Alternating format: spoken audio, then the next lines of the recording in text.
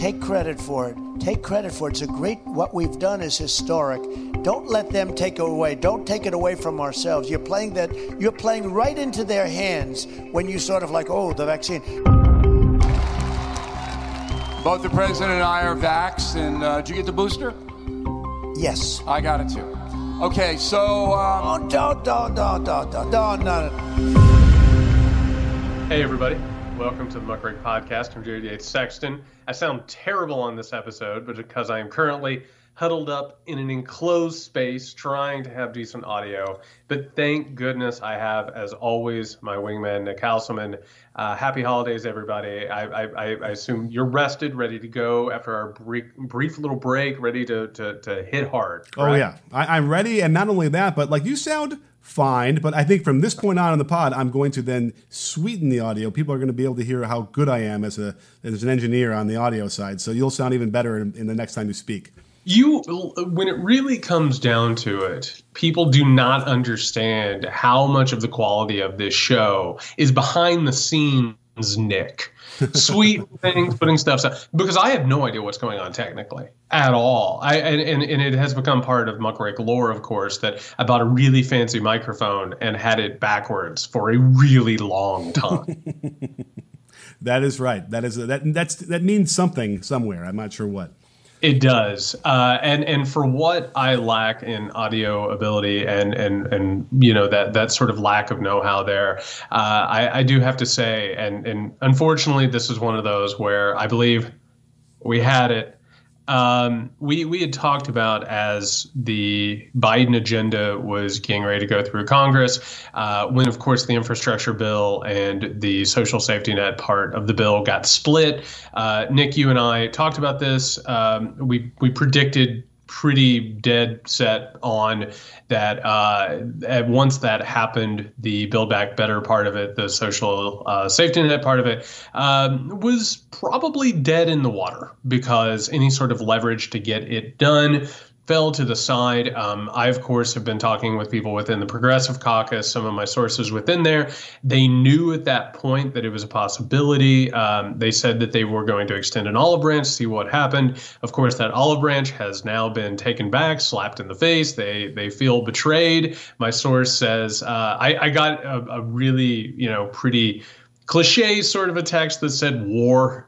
And I think there were a lot of hurt feelings, but of course, Joe Manchin, I'm sorry that we got to bring him up, as basically the power broker within the Senate has said no, leaving all of this in limbo. It is an absolute mess of a situation, tragic, also predictable, unfortunately. Yeah, he can't get there, I believe. He just can't get there, Nick. Yeah, and it's, if you really want to pull apart like what it is, where it is he can't get to from his yacht. Basic human dignity. Yeah. And then, I love, if you pull apart this bill and how many things directly benefit people in his state, it makes you wonder, like, really, was he ever dealing in good faith? I mean, he chopped the thing down. He got him to really cut the size of the bill down over years significantly while they were negotiating, and then decides to go on Fox News of all places to say he's not going to be with it, not tell anybody. But it's his feelings that are hurt because of something that the administration said about him, I suppose, when he wasn't listening. I don't know. We just need another senator from another state in this coming up election. I think that's the solution here. Right? Well, I first of all, I want to take the Fox News thing. Him announcing that he was a no on this on Fox News, I doubt there's anybody listening who doesn't know this. That's not a coincidence. It didn't just happen. It wasn't just, he was like, oh, I guess I'm going on Fox News today. Well, let's see if we can make some news. I mean, it's a message. It is 2 middle fingers, straight up, sit and spin, deal with it. I'm a no. And him not being able to get there, he was never going to get there because he doesn't care. He doesn't want to give money to people. He doesn't believe that's the role of the government. And on top of that, Nick, he has some very powerful, very wealthy friends who don't want him to do that either. And if you start going through the list of people, I mean, it's a who's who. It's a murderer's row, Nick. We've got Goldman Sachs. I know you're as shocked as I am. that Goldman Sachs was giving Joe Manchin money to say no on this bill. We've got American Express, don't leave home without it. We got United Health, Blue Cross Blue Shield. We've got Lockheed Martin. It is a who's who of the people who control the American political system, who are shoveling money like so much coal into a furnace into Joe Manchin's coffers. He doesn't want the government to help people. And he kept saying, there's even reports coming out that he's like, what are they going to do with it, Nick? They're going to spend it on money. Or money, my God, drugs. They're going to spend it on drugs if you give it to them, because he is down at his deep, deep heart a neoliberal conservative. That's who Joe Manchin is. Well, but it's more specific than that, because he wasn't saying they're going to spend it on drugs. They were going to spend the child tax credit on drugs. So if you really think about what that's saying, it's the welfare queen shit from the 80s that we had heard Reagan scare everybody about. And again, okay, is this a perfect system? Does every bit of money ever get spent exactly the way it's supposed to be spent? No. But are you aware of how much the poverty line for children was cut from the last child tax credit, from just a little bit of money? It's incredible. It's a little bit of money, Jared. This is not like they're going to end up having so much money they can splurge on coke and whatever all over, and meth and whatever they want to buy. This is a few $100 a month, really, when you're talking about it, which is so vital to so many people that if you're going to find this is, by the way, this is a lot like the ballots. Okay, here's my connection to this.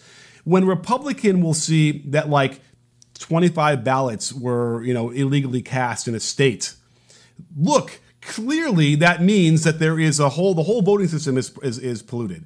Well, just like the same thing here, where if you're going to find, of the millions of people in West Virginia that get a child tax credit, if you're going to find 25 of them who ultimately didn't spend it on their kid, for instance, and then use it for drugs because they are in a terrible situation where they are addicted, okay, like I think it's worth it to allow everybody else who isn't going to spend it on drugs to actually lift their children out of poverty, if that's where they are, or lift themselves out of in the situation and give themselves a break for even a few months. It's insane how he is able to point to that specifically, and that seems to be the reporting that's well sourced. That's what he said, that's what he meant, and I guarantee you that was a huge reason why he decided to cancel the whole thing.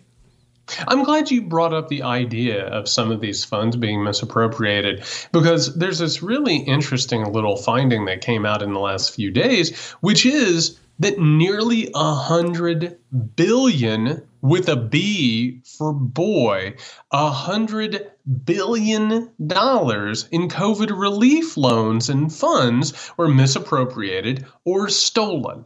Do you see Joe Manchin standing up in the Senate screaming about this, saying we're never going to help businesses anymore. We're never going to give corporations handouts anymore. My God, they're just going to misappropriate it and use it and steal it. No, you don't, because this is about the individual. It's believing that humans, the individuals, are not capable of taking care of themselves. They're not to be trusted. In fact, the entire purpose of government is to protect businesses from those people. Right, because they're dangerous. If they pick up pitchforks and torches, they're just going to steal. They're just going to use it on drugs. They're just going to spend it on candy or soda or whatever in the hell it is at that day.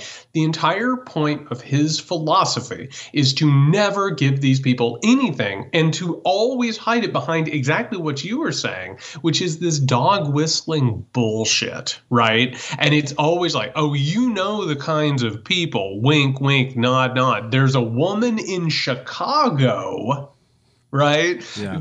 There's a woman in Chicago, which everybody knows what you mean when you say that. It's this dog whistling bullshit that says, oh, we can't possibly help anybody because there are people, quote unquote, out there who are going to take advantage. Right. These people, it does a lot of work when you're using those phrases. People. And again, if you want to know why it's important to understand the true history of this country, it's because you're describing the exact way they framed the Constitution. Exactly. These people don't deserve to have rights. We can't trust them to have any kind of power and have any kind of agency in this. So we will write it down in the Constitution, of which these Republicans will hold up in our face to say this is what we're fighting for. The only reason why they don't want CRT or whatever they want, the real truth in the schools, is because you realize the whole thing is propped up by these people and having these people oppressed. And it's just as someone who's not oppressed, it's disgusting for me that we can't get the rest of the children who are in this country out of poverty because some asshole who relies exclusively on coal and keeping climate change from actually helping the country or helping the world. So here's the thing, Jared. Like, I don't wish ill on any fellow human. We are all part of this, this world. But is it really too much to hope that I don't know. I wish maybe maybe Manchin would sit on attack or something like that. I don't know. That didn't work either, does it? Yeah, get rid of that. Isn't there a line there? Sit on attack that's facing up. I don't know. There's something painful happens. Now all of a sudden your mind has been taken over by violence. See what happens? Know. Sitting on attack is not violence, is it? It's just a little pain, Up and down. I see what's happening. Right. Okay. So I don't wish ill on anybody. I don't want anyone to ever have to suffer or anything like that. But I understand to some degree why Manchin could be a target of people who would like him to run into a door or something. I don't know, feel some sort of pain for what he's doing in retaliation for what his positions on this bill. Yeah, and I want to again, we're not going to spend all this time on Manchin because he is who we thought that he was. And he's always been that person. And on top of that, he represents a lot of different people. I mean, there are a lot of Democrats who undoubtedly don't want to vote for this bill or aren't interested in this. And neoliberalism is at the heart of all of it. And I want to point out that a lot of these conversations, and I want to go to a guy who has an incredible platform. So much sway, so much power. Of course, this is a person who has been involved with everything from Obamacare to any sort of democratic legislation that's out there. And this is Ezra Klein, who, of course, is a columnist with the New York Times. He's a best-selling author. He has one of the biggest podcasts in the world. And I want to go through a couple of things that Ezra Klein has said in the past couple of days, which show, and again, moving away from Manchin, it shows how little some of these people understand exactly what's happening because they are part of the problem. Ezra Klein, when Manchin comes out and says he's a no on Build Back Better, I'm going to read this tweet. And this is one of the dumb-ass tweets of the year. I know, we got to December without one of the dumbest tweets, which is incredible. Ezra Klein immediately, and this is after Joe Manchin goes on Fox News, he says, instead of giving confusing comments on Fox News, Manchin should just publish his plan on Medium, which, by the way, he doesn't have a plan, right? Second of all, what a tech dork. Publish it on me. Come on. And he says, it'd be much better to have a conversation that's clear about what he will support than what he won't. He's not going to support anything. He doesn't have a plan. He's in the Senate to say no. And you keep having these people talking about this situation as if, oh, this is a bargaining chip, right? He's just trying to get the numbers in place. He's just trying to do this. No, there is a main political ideology of neoliberalism which says do not give money to people. You give money to businesses. You make markets free. If you give money to people, you're going to mess up the market. They're going to steal it. They're not worth it. It's austerity, austerity, austerity. And people like Ezra Klein, a lot of our political pundit class, a lot of our political class, they don't understand that the ideology that they have, and Ezra Klein is a neoliberal. He believes in free markets and means testing and all this stuff. They don't understand that Joe Manchin is a creature of their own design. This is the system that they have created. They don't want government to solve problems. They want government to facilitate money and wealth and markets for corporations. That's how we get to Joe Manchin. That's who Joe Manchin is. He's not like It's not like he's a guy who's out there making decisions. He's checking his political action committee. He's checking his war chest. He's getting paid by your Goldman Sachs, by your Lehman Brothers, all of those. They can't wrap their heads around the idea that, he's just trying to balance budgets. No, this is the entire purpose, and it can't keep working like this. Sure. I mean, one of the big reasons why we still have like fraternities, for instance, and Hell Week, is because the people that are in the brothers in the fraternity now had it happen to them. So they're like, well, we now need to have it happen to somebody else because I did it. They need to do it. I have to imagine that Manchin is in the same boat as a lot of people, thinking that, well, I grew up, but I didn't have anything given to me. So I now need to make sure that no one else has it given to me because look how well it did for me.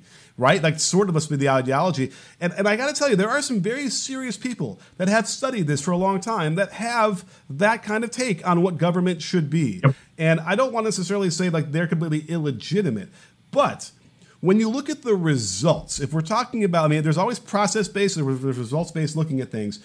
But when we're talking about like children starving or people having to live on the streets because of this and what good it can do, aside from the fact that there's probably going to be waste all over the place, I get it.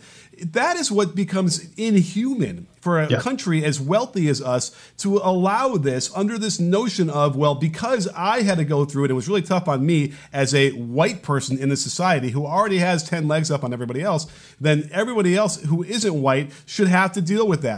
And white people too. That just doesn't make sense to me at all. It's the same thing with student loans and why people want to rail against getting rid of those. It's like, let's take a generation and eliminate that for at least give somebody some benefit from that, some help, going forward. It's really, it's probably another reason why we can't get anywhere because I can't get there. I can't understand that ideology. I could never get to a place where we would meet in the middle on these things, right? That's what makes me feel frustrated. And it's not a right and left. Look at all these these progressive or Democratic run cities that have homeless problem issues, and they won't solve the problem either. This isn't necessarily a political party issue at this point. There is something fundamentally broken. Yes, you just nailed it to the wall, which isn't the way that all of this is covered. They cover it as Democrat versus Republican, red versus blue. And again, just to keep everybody on the same space here, the Republican Party is an anti-democratic, authoritarian, white supremacist movement. That's who they are. We're not equating the two parties, but there is an economic political consensus. There is the idea that the market has to be obeyed. The difference here in terms of stuff like this is that the Republicans are just like survival of the fittest. Oh, you're poor, you're a sinner. You know what I mean? Yeah. Like you have done something wrong. The Democratic Party, or people like Joe Manchin represent and other neoliberals within the Democratic Party, because neoliberalism goes across both spectrums. Yeah. It is the economic consensus in this country. They, instead of saying survival of the fittest, you are a sinner, you didn't do something right, Democrats of the neoliberal variety like Joe Manchin, they want to look at the homeless. They want to look at the people who are suffering. They want to look at poverty, and they want to say, oh, man, that's awful. I wish there was something that I could do, but there's a market, and you can't just start doing a bunch of things. What about deficits? What about inflation? What about all of that? And they say, my hands are tied.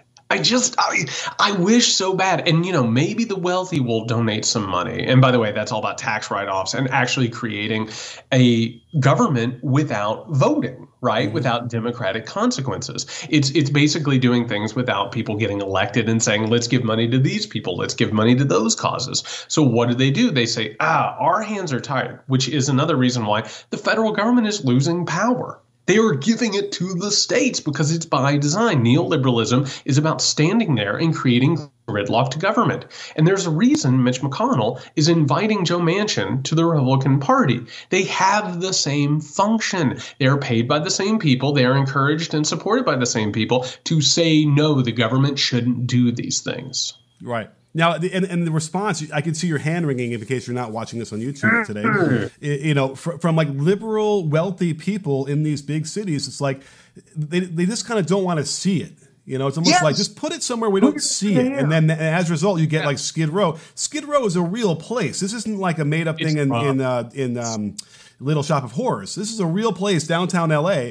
It's blocks and blocks and blocks of tents and people living on the streets. But it's not just there, and then it's all across LA. It's all across San Francisco. All these places that are run by Democrats, and I think that there is a sense of like these are fellow humans, and I wish something would be done, but like nobody knows who their local people, the people locally who run the city are. No one knows who's in charge of these things. No one. It almost becomes a thing where it's like I just don't know what to do, so I can't do anything about it, and that's about it. When if we finally did have a movement with this, where we could demand some accountability. I shared with you a thread earlier on Twitter about someone who has been studying this and has really interesting information. It's only I think she said 8,000 homeless people in San Francisco. How hard is it to solve that problem for 8,000 people? Now, I got to tell you, in LA, it's got to be higher than that. But let's just say it's 20,000, 30,000. How hard would it be to solve that problem, or at least make half of those people, have the shelters to live in and be on a path to getting out of their situation where they can then. But here's the biggest problem: is what is that path out of their situation? Are we just going to try and shove them back into the meat grinder of you're going to go to get this job and you're going to borrow this amount of money and then live your entire life paying it back until you die? I don't know what that solution is either, because some of this problem are people who probably rejected capitalism in the first place. So a lot of what we're talking about here is the legacy of this, right? Because what happens with neoliberalism, particularly when it's being birthed, and we're talking about Ronald Reagan here, by the way, I know everyone is shocked, but Ronald Reagan is brought in by all of these economic ideologues who want to, they basically believe, and there's this guy named Friedrich Hayek who believes the government shouldn't invest money in anything, because to invest money in something means that it's endorsing an idea or a people over other people, and it leads to tyranny. So the idea is with Reagan that he's going to come in and he's going to take away all social programs, right? So all of a sudden you're going to close down places that treat mentally ill people. You're going to take away shelters. You're going to take away programs that help these human beings. So what ends up happening, right, in this new system? You have a bunch of people who are obviously living in the street who are suffering. And it's kind of useful because on one hand, it keeps everybody looking at them and saying, oh my God, if I don't go to work, if I don't follow the line, if I don't do the right thing, I'm going to end up where those people are. But eventually it reaches a point where now the same people who believe that economic philosophy, political philosophy, those same people are like, oh my God, have you been on the streets? Somebody needs to do something. And when they say somebody needs to do something, they mean law enforcement needs to move them away from me, right? Mm-hmm. And then they can use it to push reactionary conservative movements and policing and all of that. What we're talking about right now is a failing system. It doesn't work. It has consequences when you take out all of that government funding and push it towards militarism and bases and resource extraction and all of that. They're kicking the can down the road as things get worse. And as things get worse, they're like, well, I mean, my God, we can't fix any of this shit. We should just hire more police. And eventually what's going to happen is they're going to keep pushing more and more crime legislation, which you'll notice nobody questions deficit spending when it comes to law enforcement, right? You just run up the deficit, go crazy, get more cops on the street, give them militaristic weapons and make them basically soldiers of fortune. But eventually what happens is it moves into another realm where you're not going to help people. You're going to give money to those enforcement activities as opposed to giving them housing, giving them mental health treatment, giving them jobs, any of that stuff. We could solve it. We could solve any of those things if we simply reverse course. But people like Joe Manchin, Mitch McConnell, on both sides of the aisle, by the way, it's not all of them, but there are a lot of these neoliberal ideologues who are pushing this idea, and things are getting worse. And their ideology is failing, period. Right. It's not even like we reverse course. You'd have to fundamentally change the thinking process of a huge swath of people, mostly in politics. I'm not even sure. I would imagine if you polled the country, similarly how we would poll the country for a lot of things where like everybody, like even abortion, for instance. Abortion is supported by 70% of the country. I would guarantee you that 70% of the country would say, let's spend whatever money we have to spend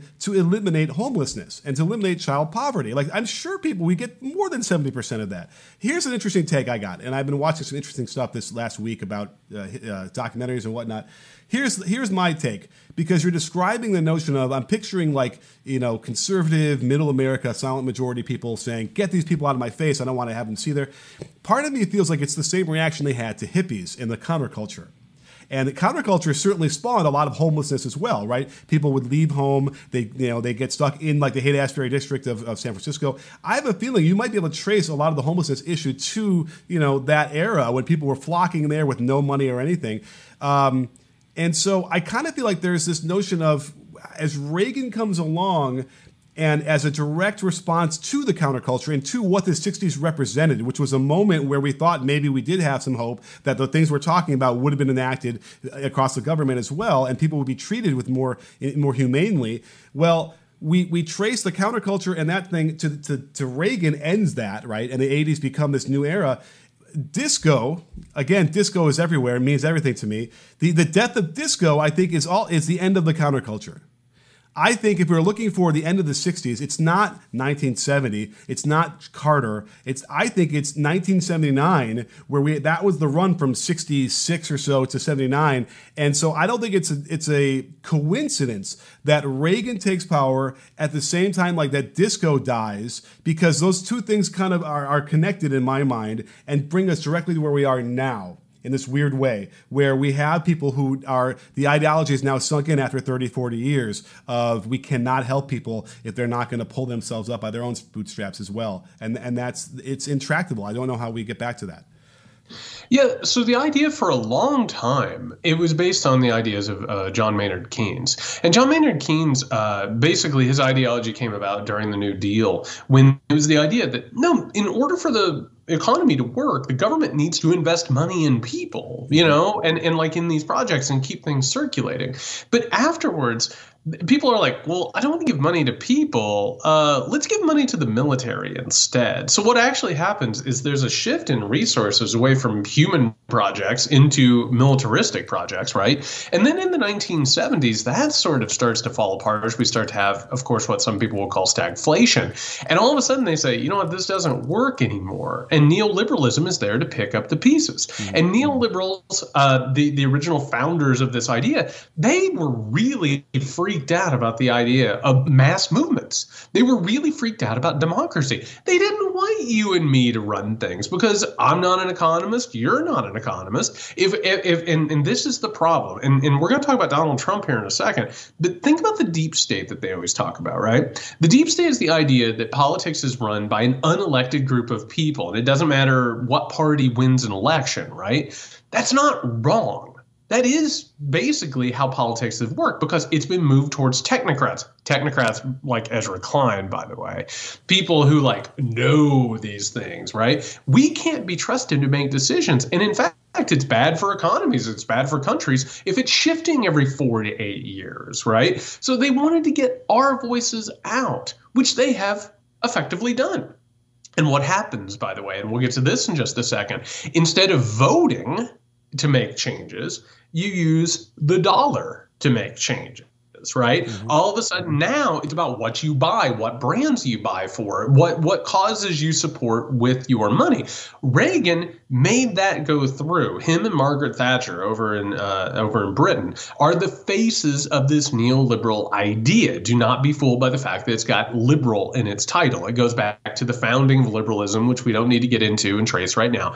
But the entire point is where we've reached now, which is by design, the United States Senate is is not passing things to help people, right? It's technically just a place that gives tax cuts and occasionally rolls back regulation. It's not doing it for us by design. What we're talking about here is not just Joe Manchin waking up and saying, I think I'm a no on that bill. It is a project, and we are living in the consequences of that. And unless we realize that, and unless we move forward and fight back against it, that's it. God damn. If it took my rambling, incoherent screed about disco and whatever to get open up that from you, then it was all worth it. Because I think you're exactly right, because it is about that cultural change. It's about a giant shift in the epochs, for sure. And that is right around the time where that's happening. I think the problem is that when you start looking at things like solving governmental problems on like mathematically, you get into some real problems. It's kind of like what we're seeing in sports, where it's anti-human. It's literally anti-human. You're exactly right. Yeah, yes. They boil down the sports to analytics,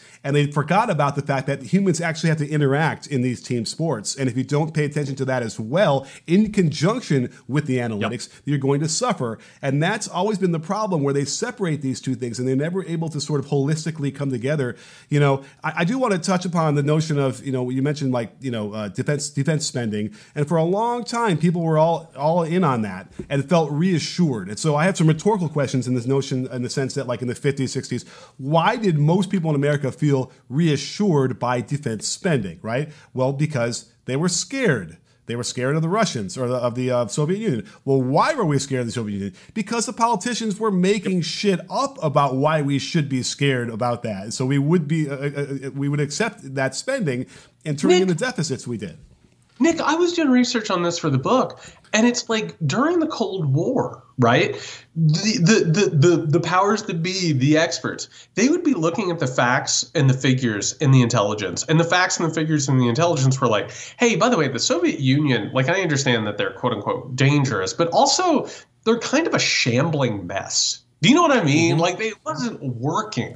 It was a big, giant mess of a project. And they said, well, the numbers and the intelligence can't be right because we feel like they're a problem. You know what I mean? So you're exactly right. Like the way that they dealt with it was to create paranoia and to move reality around to what they needed in order to get the money and the spending, which is exactly where they're at. When they're thinking about, oh, should I pass this bill that helps people? You're like, no, there's that woman in Chicago. No, they're going to use it for drugs. So it goes ahead and it takes the statistics, it takes the rationality, it takes all the humanness out of it, and leaves you with this just absolute cruel, bloodless type of politics. Sure. The lengths the military and the CIA and the FBI went toward creating a war with, but it couldn't be with the Soviet Union directly, because they did sense that would be the annihilation of the world. But the amount of things they did to try and force wars, proxy wars in Vietnam or in Cuba, were endless. So, by the way, and that almost, would dispel any JFK conspiracies, because in theory, they could have blamed on the Russians, and that obviously would have started the war, and that would be what they wanted. They wanted war so badly. Dr. Strangelove is not a science fiction movie. It's based in reality and what they were trying to do. But the bottom line is, it's like, these things are long-standing effects. And again, we go back to like why we need to learn about the origin of our country, because the inherent effects it has on the way people think about what the government should be in this country, these influences last decades upon hundreds of years. Generations. Yeah. And it's exactly why we're here now with Trump. It's because of all those things. And and the people who might want to say, don't worry, we'll have an election and we'll change everything around and it'll all be great again. Like, we have ebbs and flows of that, but you can see the nefarious parts when we get into those moments. Those last forever. Like those, they are deep-rooted influences on people that require, like, basically death before we can get away from that ideology from that group of people. And even if that gets us away, because it's passed down generation to generation. I mean, one of the weird things that's happening here, there's a strange thing, because we those of you who listen to this show all the time, that a lot of what we're tracking is the radicalization of the American right and the growing authoritarian problem, and all of its weird psychological implications, like where it's coming from, where it's going, what it's doing. And there's this very strange thing that has happened over the past couple of weeks as the holidays have been going on. Donald Trump, by the way, who's, again, a complete and utter buffoon, and he's a symptom. He's not the disease, has been going around. He's been doing interviews. He's been on a speaking tour with Bill O'Reilly. And by the way, what a hot ticket that must be. You know what I mean? Going and watching those two. And Trump was on stage with O'Reilly, and then later on he did an interview with Candace Owens, who, I mean, just an intellectual heavyweight Candace Owens is. I mean, just incredible. And in both of them, Trump got in front of crowds and then Candace Owens and said, you know, don't be afraid of vaccines. I created the vaccines, right? They're not killing you. It's the COVID that's dangerous. And I actually saved a bunch of lives by, you know, Operation Warp Speed. And by the way, that is true. That thing, and whoever would have been president, by the way, would have done it. It wasn't like Donald Trump was in a lab cooking things up with a beaker. But meanwhile, he gets booed at this one thing. There's a major outrage after the Candace Owens interview. And by the way they were trying to clean it up, I love this clip of Alex Jones, of course, who was like, you're either ignorant or you're evil. You are either completely ignorant about the so-called vaccine gene therapy that you helped ram through with Operation Warp Speed, or you're one of the most evil men who has ever lived to push this toxic poison on the public and to attack your constituents when they simply try to save their lives and the lives of others. We're about to lay out the basic, incontrovertible facts that what you told Candace Owens just a few days ago is nothing but a raft of dirty lies. And he believes that because he comes from a generation, like people, you oftentimes forget like how old Trump is. He comes from a generation. I've seen other people that are older have the exact same perspective. Like they came from a time before TV, before internet, before being able to conduct their independent research, you know, and everything that they read in a newspaper that was pitched to them, like they believed that was a reality. And one of those things was, you know, this push for vaccines and believing that people were going to die without vaccines. And so I believe that his support of the vaccine is genuine and it's not based in any corruption at all. I believe also that he only reads the mainstream media news. Believe it or not, I do not believe that Trump reads or partakes in any other news sources.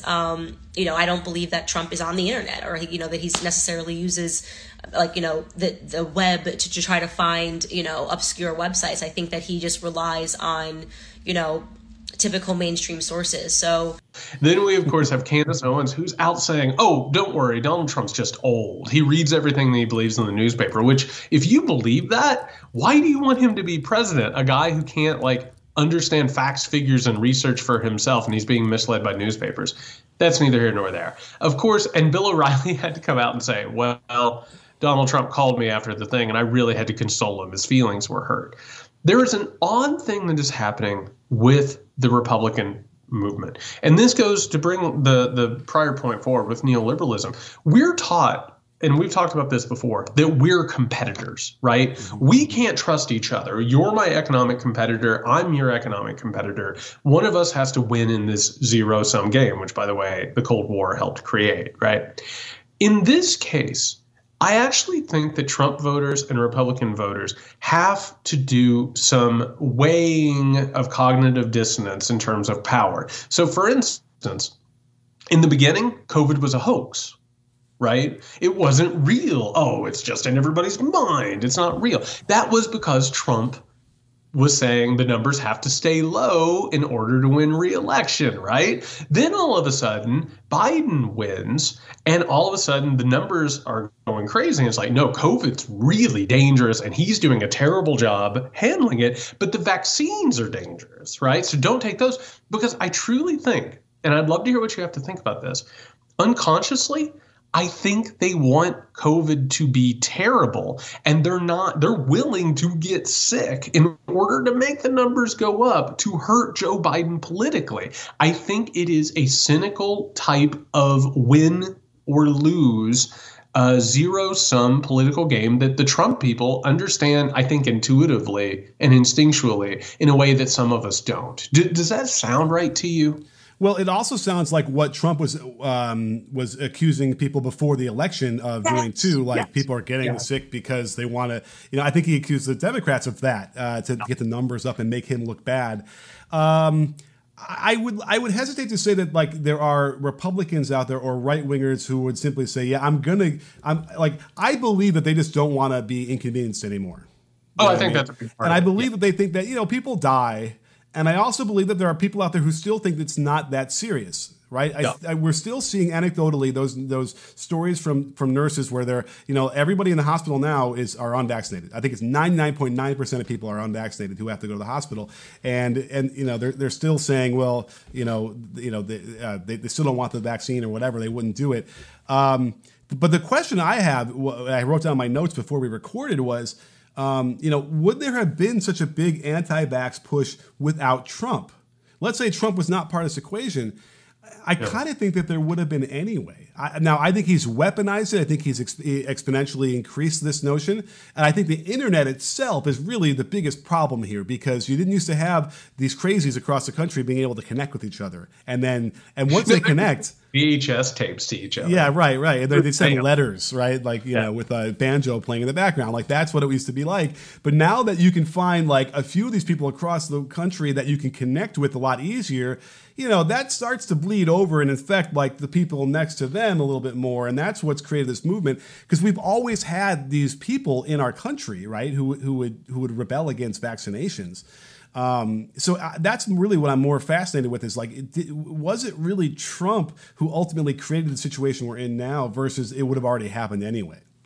The more that I think about Donald Trump, the more I think I realize that he is the embodiment of all of it. Like, not that he's a maestro, but it's just like he is maybe the most definitive human being who has this mindset. You know what I mean? Like he's hooked up right up to the IV of GOP right-wing insanity, right? And so I think with him as president, there was no way possible that we weren't going to have that fracturing of reality. I think that reality was already fracturing. I think that this, like when there are pandemics, I mean, the 1917 influenza, of course, had its fair share of crackpots and conspiracy theories, but this was going to be turbocharged. And I think in part because of that zero-sum politics. What was that quote he said at first? He's like, I want my numbers to stay low, right? The numbers, I want them to stay low. Yeah, keep them on a ship.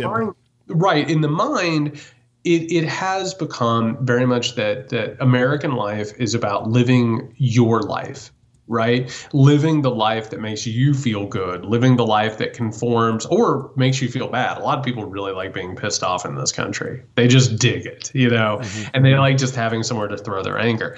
I think in terms of the vaccine, and this is what I'd be interested to hear from you, do you think if Trump would have won re-election, do you think with the vaccines coming out post-election, do you think that his supporters would have gone along with getting vaccines, or do you think there still would have been such an anti-vaccine thing? Because Fox News, the right-wing ecosystem, the internet sites, all of that, they had an economic incentive to give people a different reality than CNN, MSNBC, New York Times, and all of them. Do you think there would have been more vaccines, or do you think it would have played out largely the same way? Well, one thing that comes to mind is that Trump had gotten the vaccine but didn't tell anybody. And it was in secret. That's a good point. While he was in office, I believe, right? That's what happened, right? I believe is how that works. So that's one thing that's interesting why he was already, before even the election happened, like, kind of recognizing what the movement was like about vaccines coming out, I think.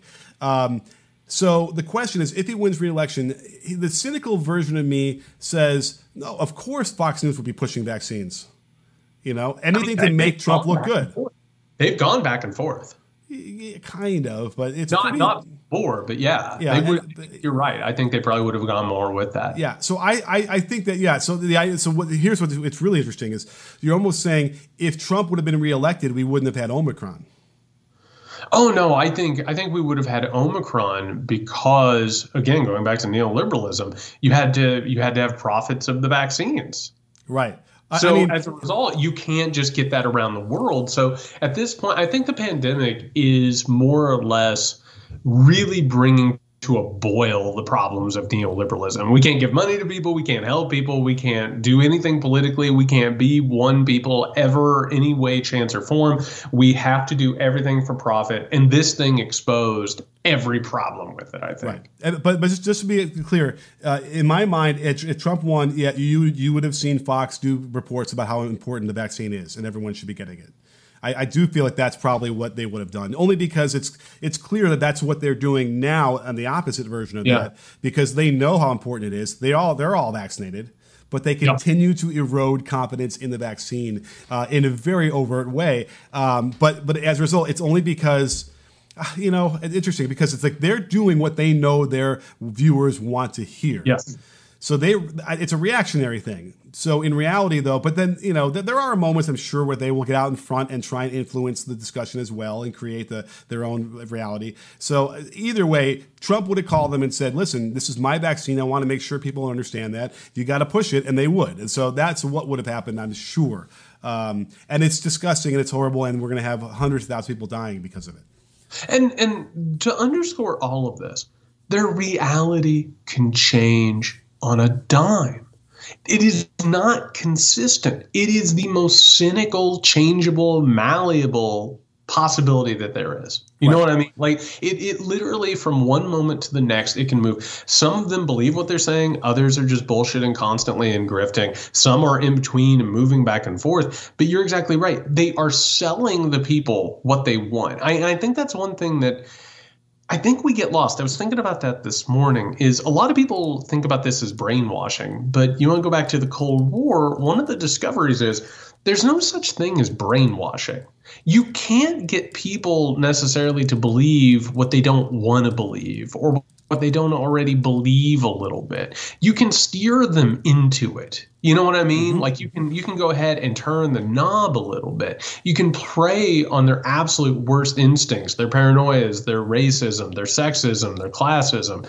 You can do all of that. And it's what Fox and Trump and all of these movements and enterprises do is they know that there is an economic incentive for it, that there's a market, right? There is a demographic market out there that is waiting for someone to sell them the reality that they want. And that's what they do. They just sell it to them constantly. And they basically sell their own anger and their own prejudices back to them. Well, to touch upon the malleability of their ideology, look at the evidence of Trump being booed at his own rally. I mean, let's think about who goes to these rallies. These are the people who love Trump and would never, say anything ill of him, and yet they're willing to boo. So what that also tells me is that, Trump is only 2 sentences away from becoming, a pariah. He could easily say something else like that would go against their ideology, and then they might even disown the guy. So don't you think that, okay, and because there's a couple things to follow here. Don't you think when they're booing him, they're not booing him because he's endorsing vaccines, although that is like the message, right?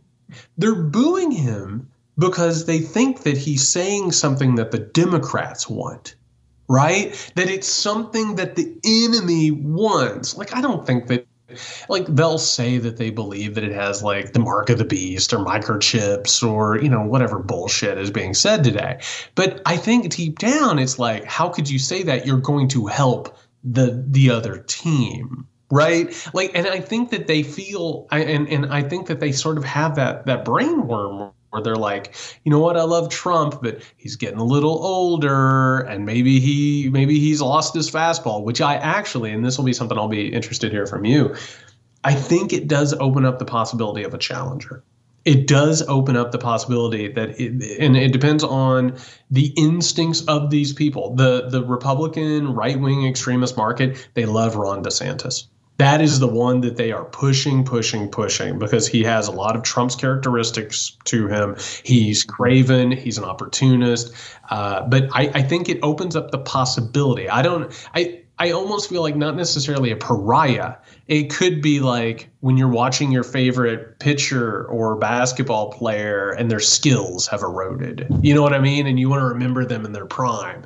It almost feels like there is an opportunity in all of this for some sort of a challenger to rise up against Trump. I want to parse those words. I got to go really carefully with what Trump said. But in my mind's eye, he didn't tell anybody, take the vaccine. He said the vaccines are good. Yes. And, but I think he even said, he parsed it saying, people can do whatever they want, because again, he's still trying to ride that line. But even he won't say, hey, you guys should all get the vaccine. It'll save your life. You'll be out of the hospital and you might, and like, because remember, the biggest disconnect here is that people will think, I got the vaccine, but I still got the virus. I'm not sick. I'm not going to the hospital, but it doesn't matter to them. If you get it, it means that the vaccine didn't work, which is not how vaccines work. This one only keeps you out of the hospital. But Nick, true Donald Trump fashion, the way that he talked about it was he had saved every life on the face of the earth because he's, in his own mind, he's a messiah of his own making, right? He saved the world because he did Operation Warp Speed. So I think you're right. He tried to have it both ways. And if there's anything Donald Trump hates, it's getting booed. He's so fragile. And this might, I think there's a real possibility that he might back away from this thing. But I think the vaccine and his part in having the vaccine created, I think this is one of the, I think it might be partly a weakness of his. Well, by the way, if DeSantis runs, like that could end up being the opening that would help the Democrats win the election for presidency again, because they'll kill each other in the primaries and then damage the brand, which wouldn't normally happen. In a normal situation, Trump would run again and no one would oppose him. But if DeSantis does that, by the way, it'll be really fascinating because they'll go on an all-out war against DeSantis. Trump will. And that'll just be kind of fascinating to watch. But again, it'll just destroy our political system and our norms and what we should have. But it'll be fun to watch what they'll do to each other. Oh, it would be brutal, and it would lower the discourse to just unseen levels. But that's the damnedest thing here is everything is so volatile because this movement is so messed up.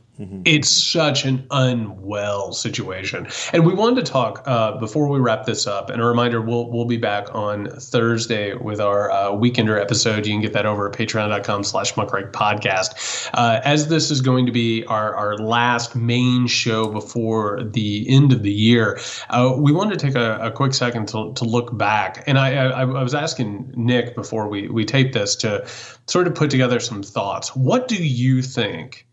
How will 2021 be remembered as a year in politics and culture? Like, what is? I have my thoughts on what the narrative of 2021 is, but what do you think we'll look back on 2021 as? What's the story for you? It kind of almost feels like a bit of a ground zero for like the most worst version of our timeline going forward, like 10 years later, where this was the moment because by every metric you want to rate, like Joe Biden, for instance, it was very successful. He did a lot of great things this year, right? There's a lot of things they could point to that were good, like that most presidents would love to have had in their first year in office.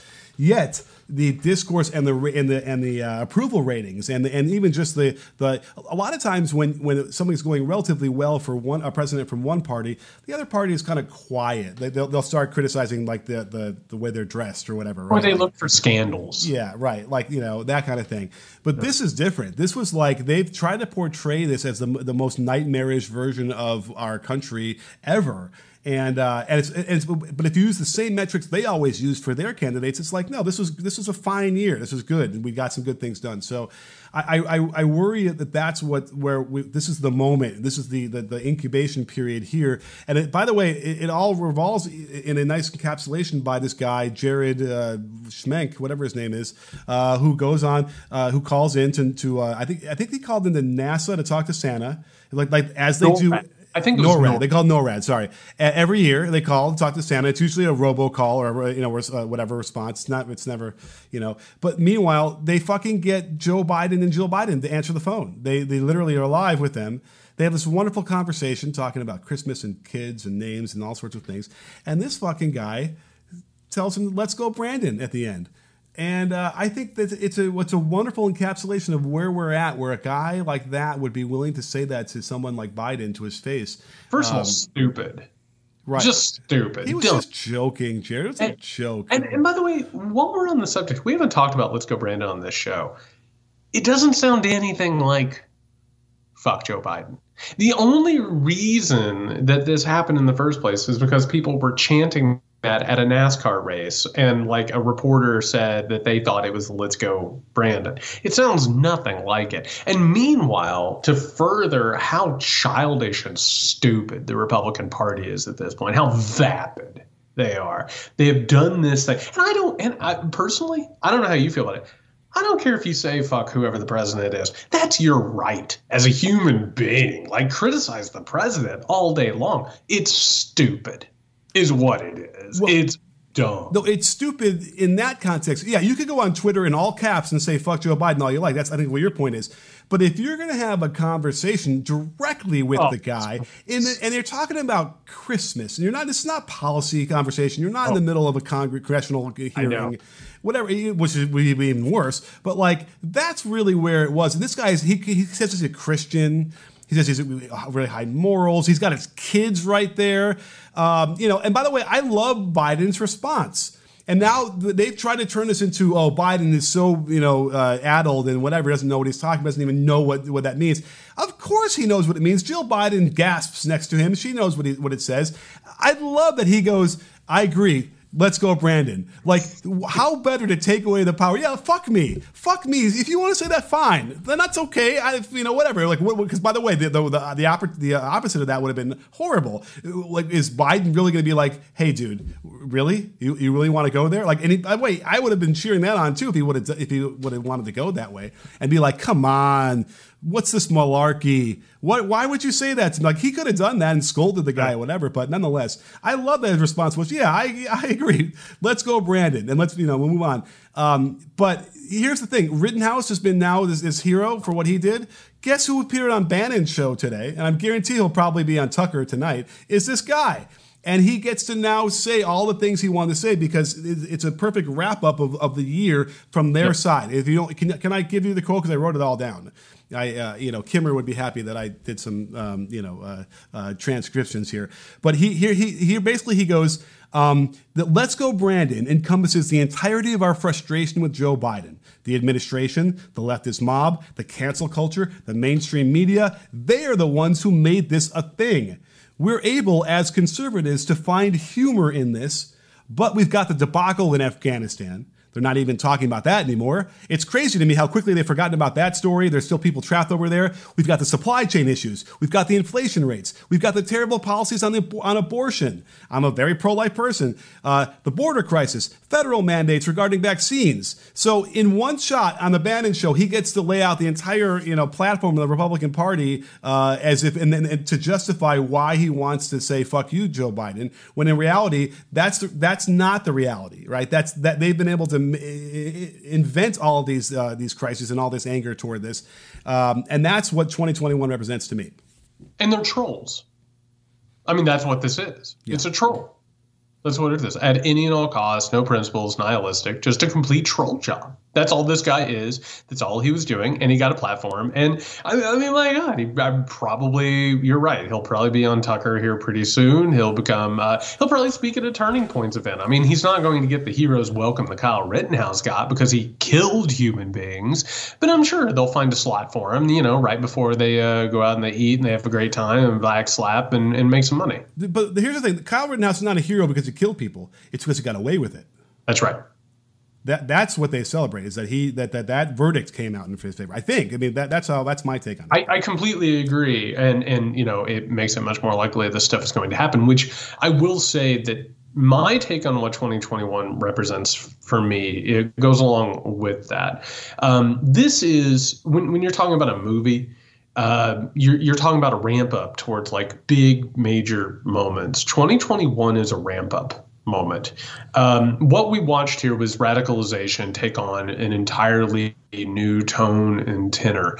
Unfortunately, and this is something that you and I were screaming from the rooftops about, people thought things were going to be fine once Trump left office. They thought that once the election was done, that everything was good, everything would go back to normal. Those of us who pay attention knew better, and we knew better because Trump is a symptom of something larger. Mm-hmm. And for all the people who thought that things were just going to go back to normal in January, particularly on January 6th, got a rude awakening very, very quickly about what was building. And we keep saying, that was a portent of something that is coming. That was not the end of the story. That was the end of a chapter. And January 6th showed that there is will for violence, there is will for anti-democratic actions, and that this is building as the Republican Party. I mean, my God, what an embarrassing, disgraceful year. Like the bullshit with, Mr. Potato Head and Dr. Seuss, in which you want to talk about an ideology that doesn't make sense. The Dr. Seuss Foundation took some books out of rotation, and so they blamed Democratic hordes and then gave money to the group that took the books off the shelves. And then, of course, you have all these conspiracy theories. The pandemic has made it clear that we have no ability to handle problems. We have no ability to even begin agreeing on anything approaching objective reality because there's an economic and political incentive not to. So what we saw in 2021 was that things are not back to normal. In fact, they're getting worse. They're getting much, much worse. The Kyle Rittenhouse situation, I think, should serve as a wake-up call for a lot of people, the people who still think that things are going to get better and suddenly fix themselves. In terms of Build Back Better and what we've now dealt with in this conversation we had today with neoliberalism, the good news is it's very clear what we need to do. And what we need to do is we need to break out of the Reagan, Thatcher, neoliberal model and start reinvesting in people and building a movement to get, wealth and the entrenched power out of politics. That's the only answer. That's the only thing at this point that can fix this. The question, and this is a very modern American question, is will we realize the very obvious problem with the very obvious solution in time to fix the very obvious problem with the very obvious solution? And that's what 2021 is for me. Now, a tweet that went around, a thread that went around, the other day on Twitter by Shadi Hamid, who's a senior fellow at the Brookings Institute, was really troubling to me because he basically places the entire blame of COVID on liberals and on the elite, the intellectual elite. Here's one of the tweets which said, "It's an intriguing question as to why progressives insist on undermining their causes by alienating people who might otherwise be sympathetic. There's a smugness that's extremely off-putting. Even if progressives were right about everything, it would still be hard to support them." And I suppose I don't know if he's talking in the passive voice or like this is what he believes too, but that is what the right has also done is in some weird way by acknowledging science or trying to encourage people to be safer or go above and beyond what they would normally do to be a little bit safer, just to be on the safe side. That is smugness. That is intellectual, oppression to them. But that's how this whole thing has occurred. And you want to talk about another thing that 2021 made apparent. It's something that I've unfortunately had to look at and experience.